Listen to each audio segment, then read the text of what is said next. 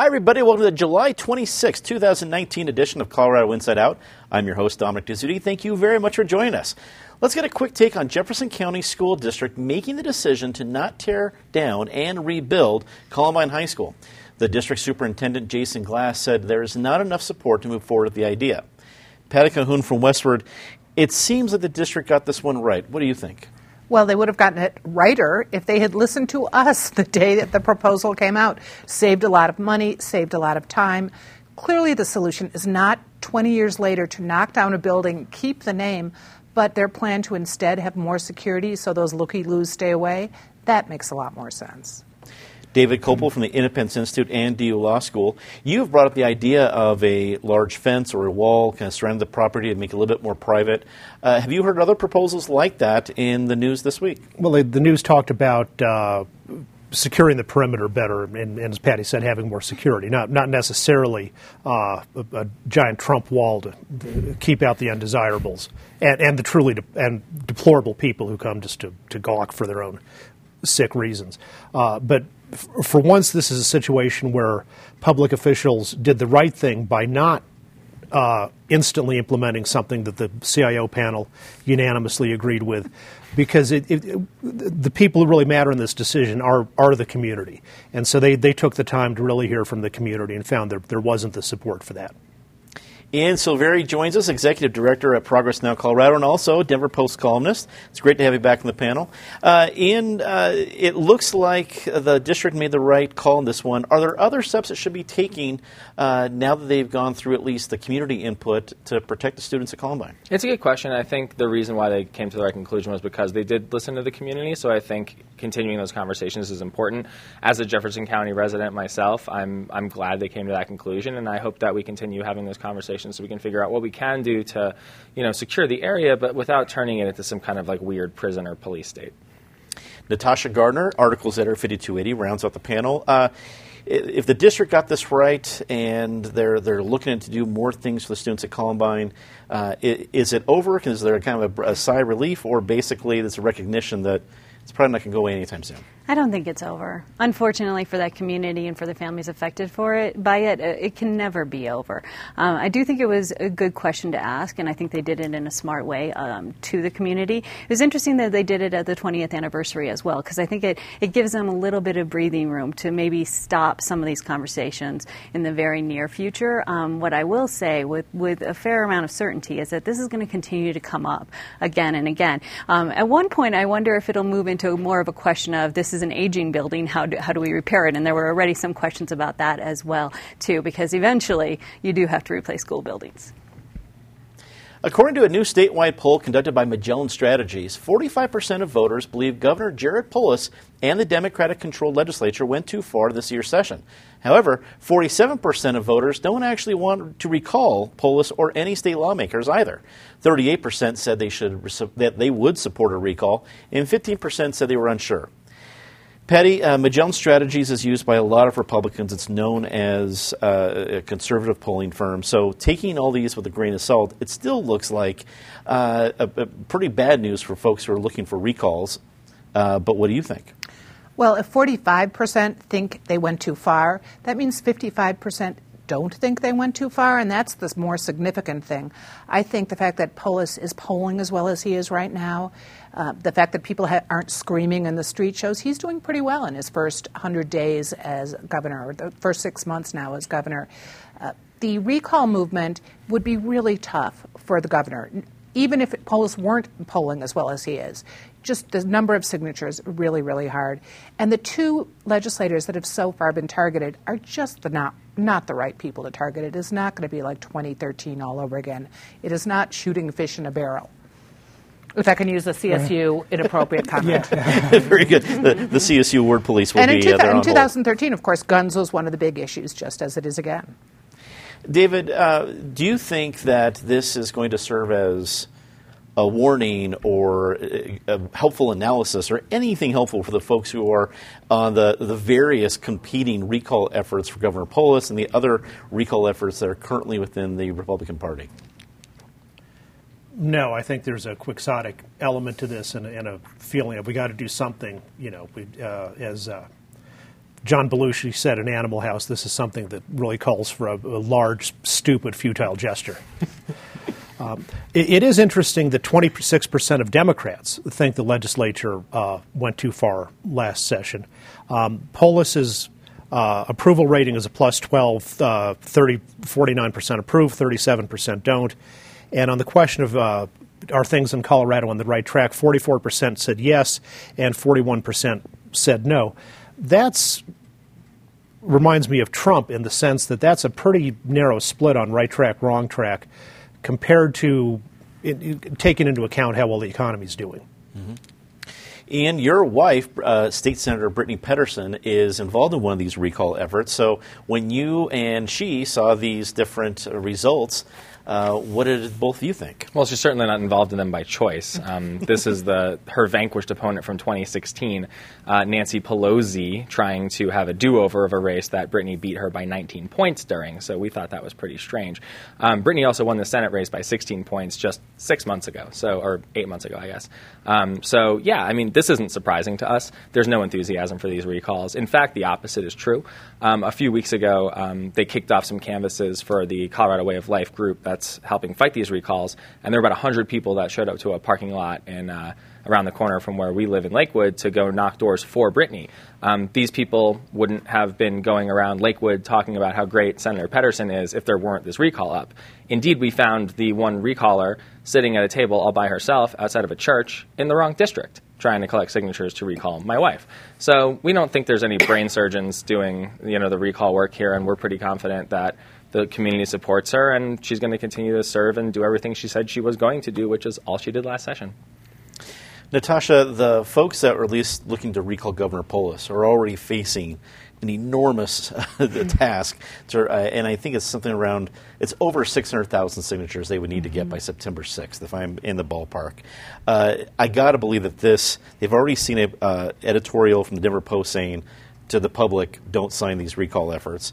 And now this is public. A difficult task just became even more difficult. Do you think there's any sign of surrender, or will it truly just be tilting at windmills until the 6th of September?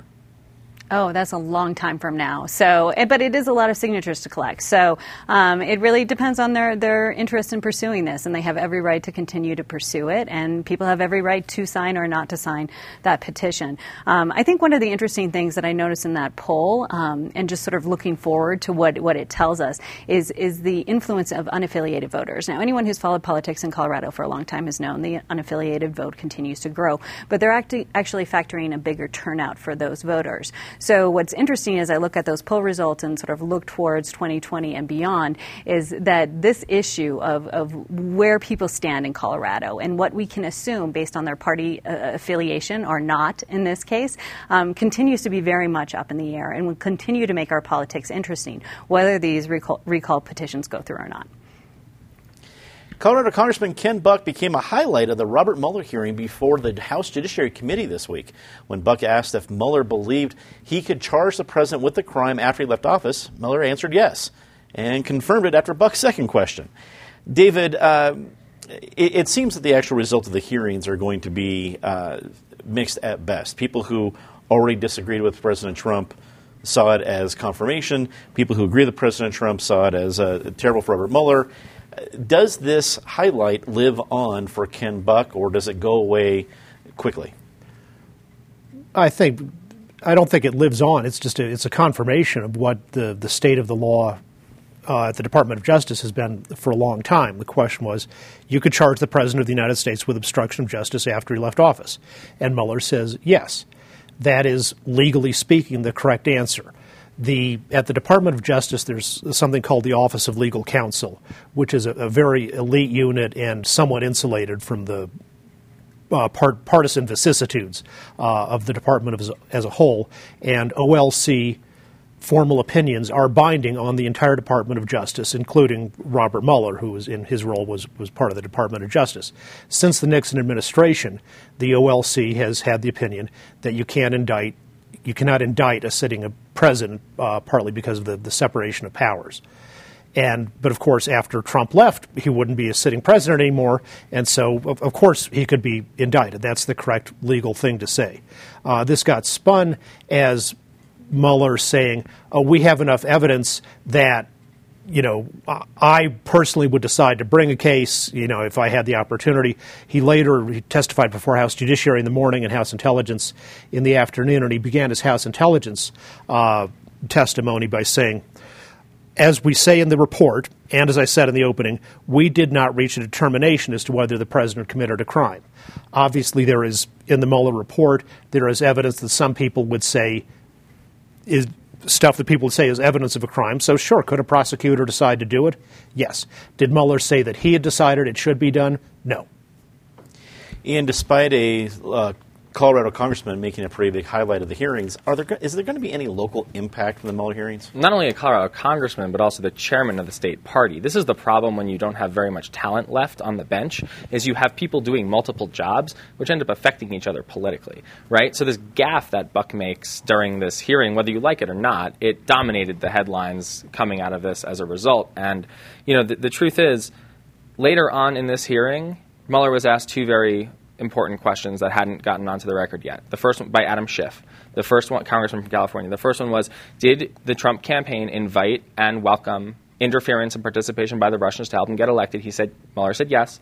Did they lie and try and cover it up? He said yes. Now you have everything you need to bring an obstruction case. I think Dave's right. The law, or the rule rather, on the book says you cannot indict a sitting president. Mueller confirmed that twice to Ken Buck.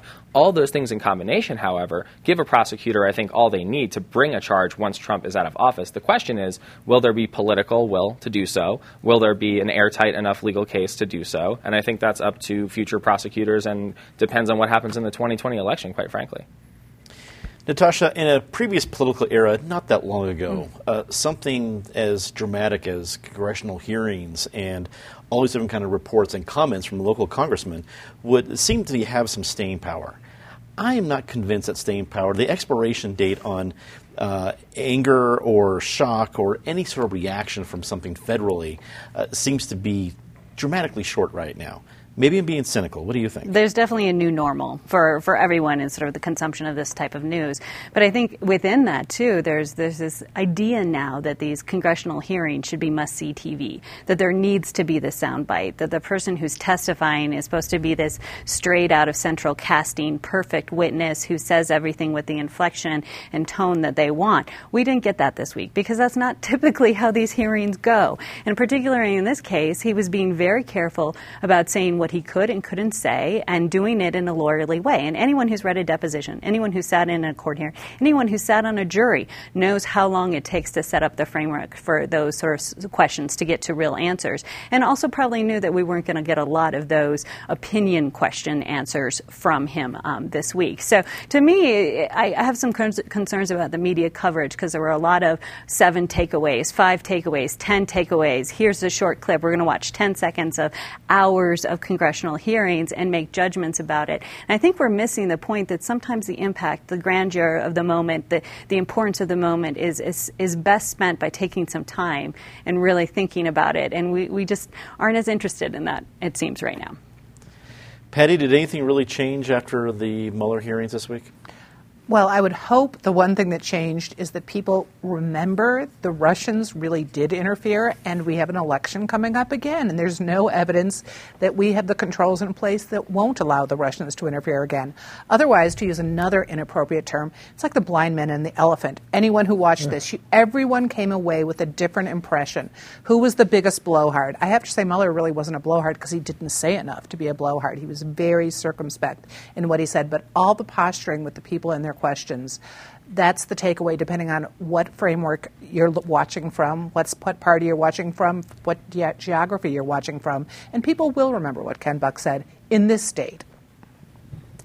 A group of community members is seeking to designate Tom's Diner in Denver as an historical landmark, against the wishes of its owner, Tom Messina.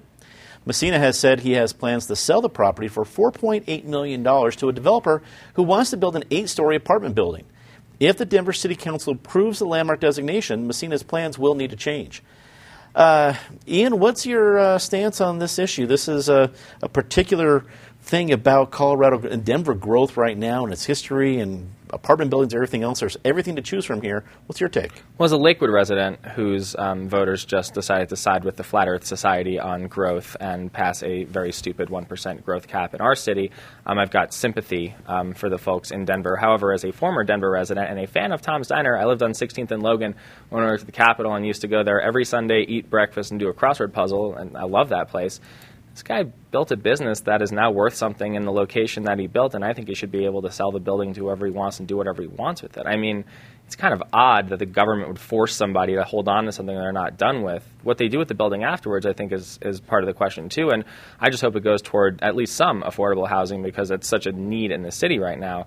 But I'm not like one of these weird NIMBY liberals who wants to stop all growth from happening. People want to move here. They're moving here in droves. I think it's a great thing. We need to make sure we have the housing stock for them. And I also just find it very odd that people would want to force someone who wants to sell the business they spent their life building to have to hang on to it for, reasons that they seem to have, but he doesn't. It's very odd. Natasha, it's easy to see both sides of this. I think if you've been there before like Ian has, it's a cool place. It kind of reminds me a little bit of Pulp Fiction for my generation, but it's a pretty cool place. But then on the other hand, if a bunch of people who weren't related to me came and told me what I could or couldn't do with my house, that was going to completely change my future retirement plans, what I was going to do with my resources, that would really tick me off. Where are you at on this, and how do you think the Denver City Council is going to vote?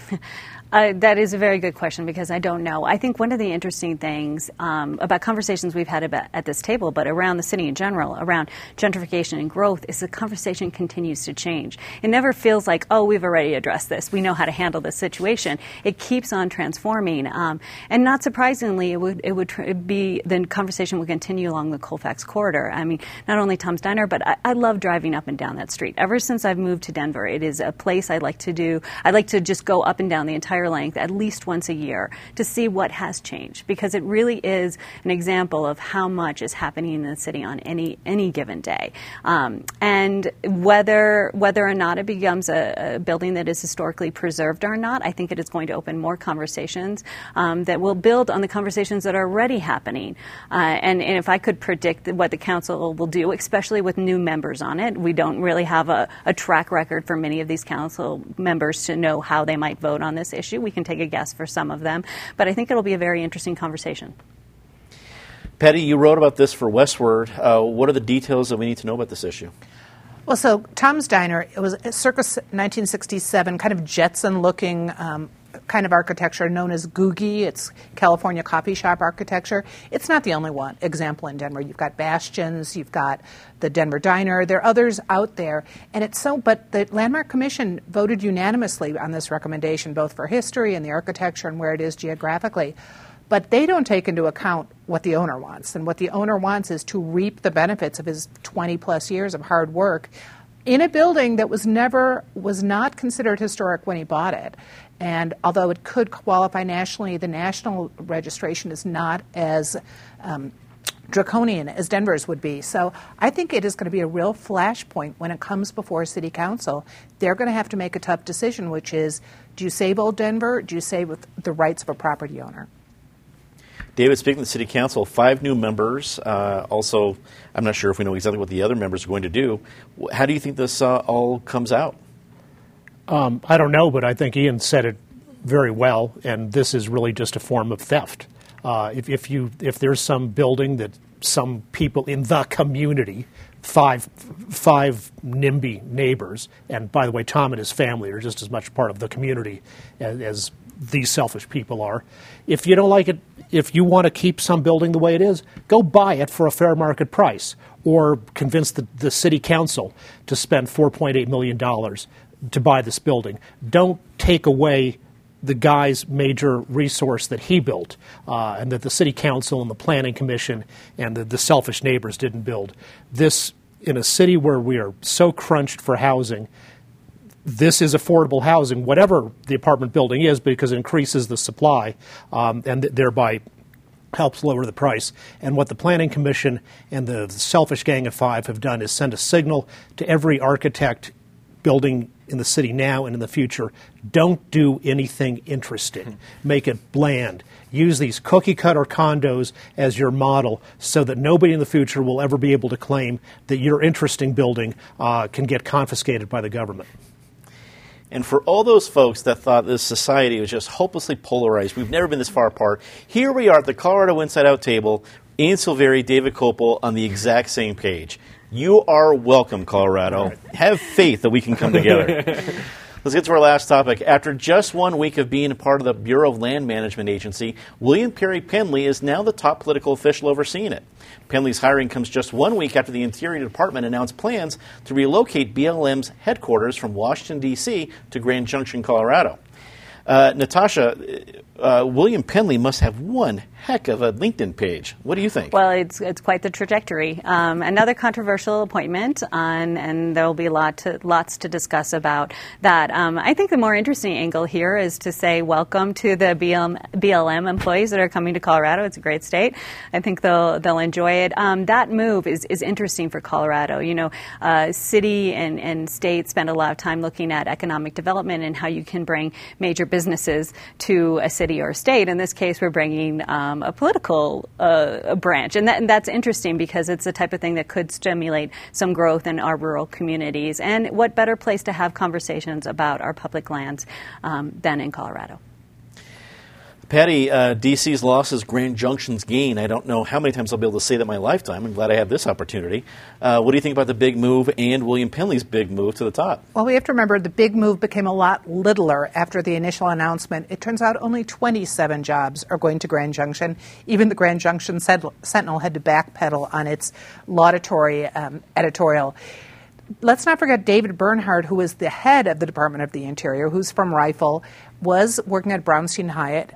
He's about to have his recusal for being involved in cases run out in August. So we're going to be keeping a close eye on both Mr. Bernhardt and William Perry Pendley.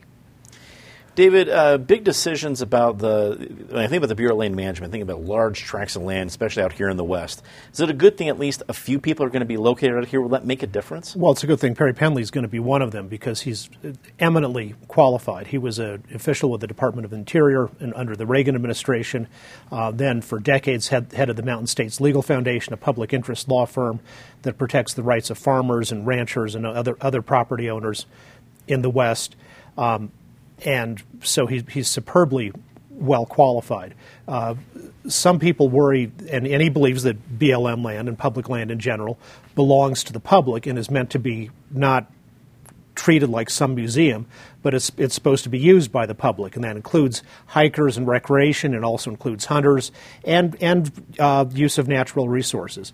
On his idea that he favors off selling the enormous amounts of federal land that are held in the West, whatever the merits of the idea, I don't think it's going to get that far. And the reason is Donald Jr. and Eric Trump are both very avid hunters, and they're not in favor of selling off public land, which could reduce hunting access. Ian, wrap it up for us on the big moves of the BLM.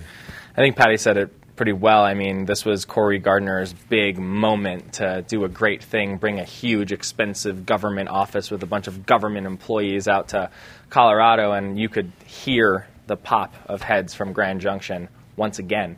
Reading the editorials that Patty mentioned, the first one was this is a complete game changer for our community. It's going to be the best thing ever. The very next day, they had to walk it back, and the headline for it was BLM move still a coup, managing all those expectations. So I think it's kind of funny that, Republicans, conservatives, Cory Gardner decide that this is their big thing to have a giant federal expenditure. It's not cheap to move an entire office, build a giant new building out there. I feel for the people of Grand Junction. They've been disappointed before. Jordan Cove, there's other projects that are promised and never come to fruition. I think, unfortunately, this is another place they've been let down where 27 jobs, the majority of them are coming to Lakewood. Well, we're running out of time, so it's time for our very favorite part of the show, Disgrace of the Week. Patty, as always, please start us off. Men and baseball bats. No sooner do we have the plea bargain in the Lakewood brawl at the Little League game, but we also have the deputy in Beth McCann's office narrowly keeping his job after a woman there said she felt threatened when he kind of swung a baseball bat. David. The Colorado State University new speech guidelines, to clarify from last week, you are allowed to say the word American. So the rules are you can't, but you shouldn't say he or she. You should say Z instead, or you can say her, but you have to spell it H-I-R. And if somebody says, I'd prefer it if you called me Z, that's fine, but don't say I used Z's preferred pronoun, because preferred pronoun is the wrong thing to say. Male or female is wrong, but man or woman is okay. Transgender is good, but transgendered is bad. And don't say that the people who wrote these guidelines are stupid, but you can say that they're uncool, which is true. Ian. I might be a week off, but Team Denver Homes for their humiliating and I think off-key, tone-deaf is a nice way to put it. Fresh Prince of Bel-Air parody song. It's one of these things where you had 8 people in the video, a camera crew, a sound crew, equipment, somebody had to edit it, put it together, and somebody had to post it online, and nobody at any point said, I don't think this is a very good idea, this seems extremely tone-deaf to me. Pretty humiliating episode, but it looks like Kentwood cut them loose, and they're all going to be updating their resumes here pretty soon, and probably none as rappers. Natasha. It's been a deadly week and summer for Denver bicyclists, and it potentially could get worse, so hopefully not. Let's say something nice about somebody rather quickly. Patty. Happy birthday to Union Station, celebrating 5 years for its renovation. And look behind to see what kind of changes it's made in Denver. You're here. David. Wayne Knox passed away this week after serving 13 terms as a great liberal Democrat state representative from Denver. Among his many things in his legacy is the gavel amendment to the state constitution that reformed legislative procedures.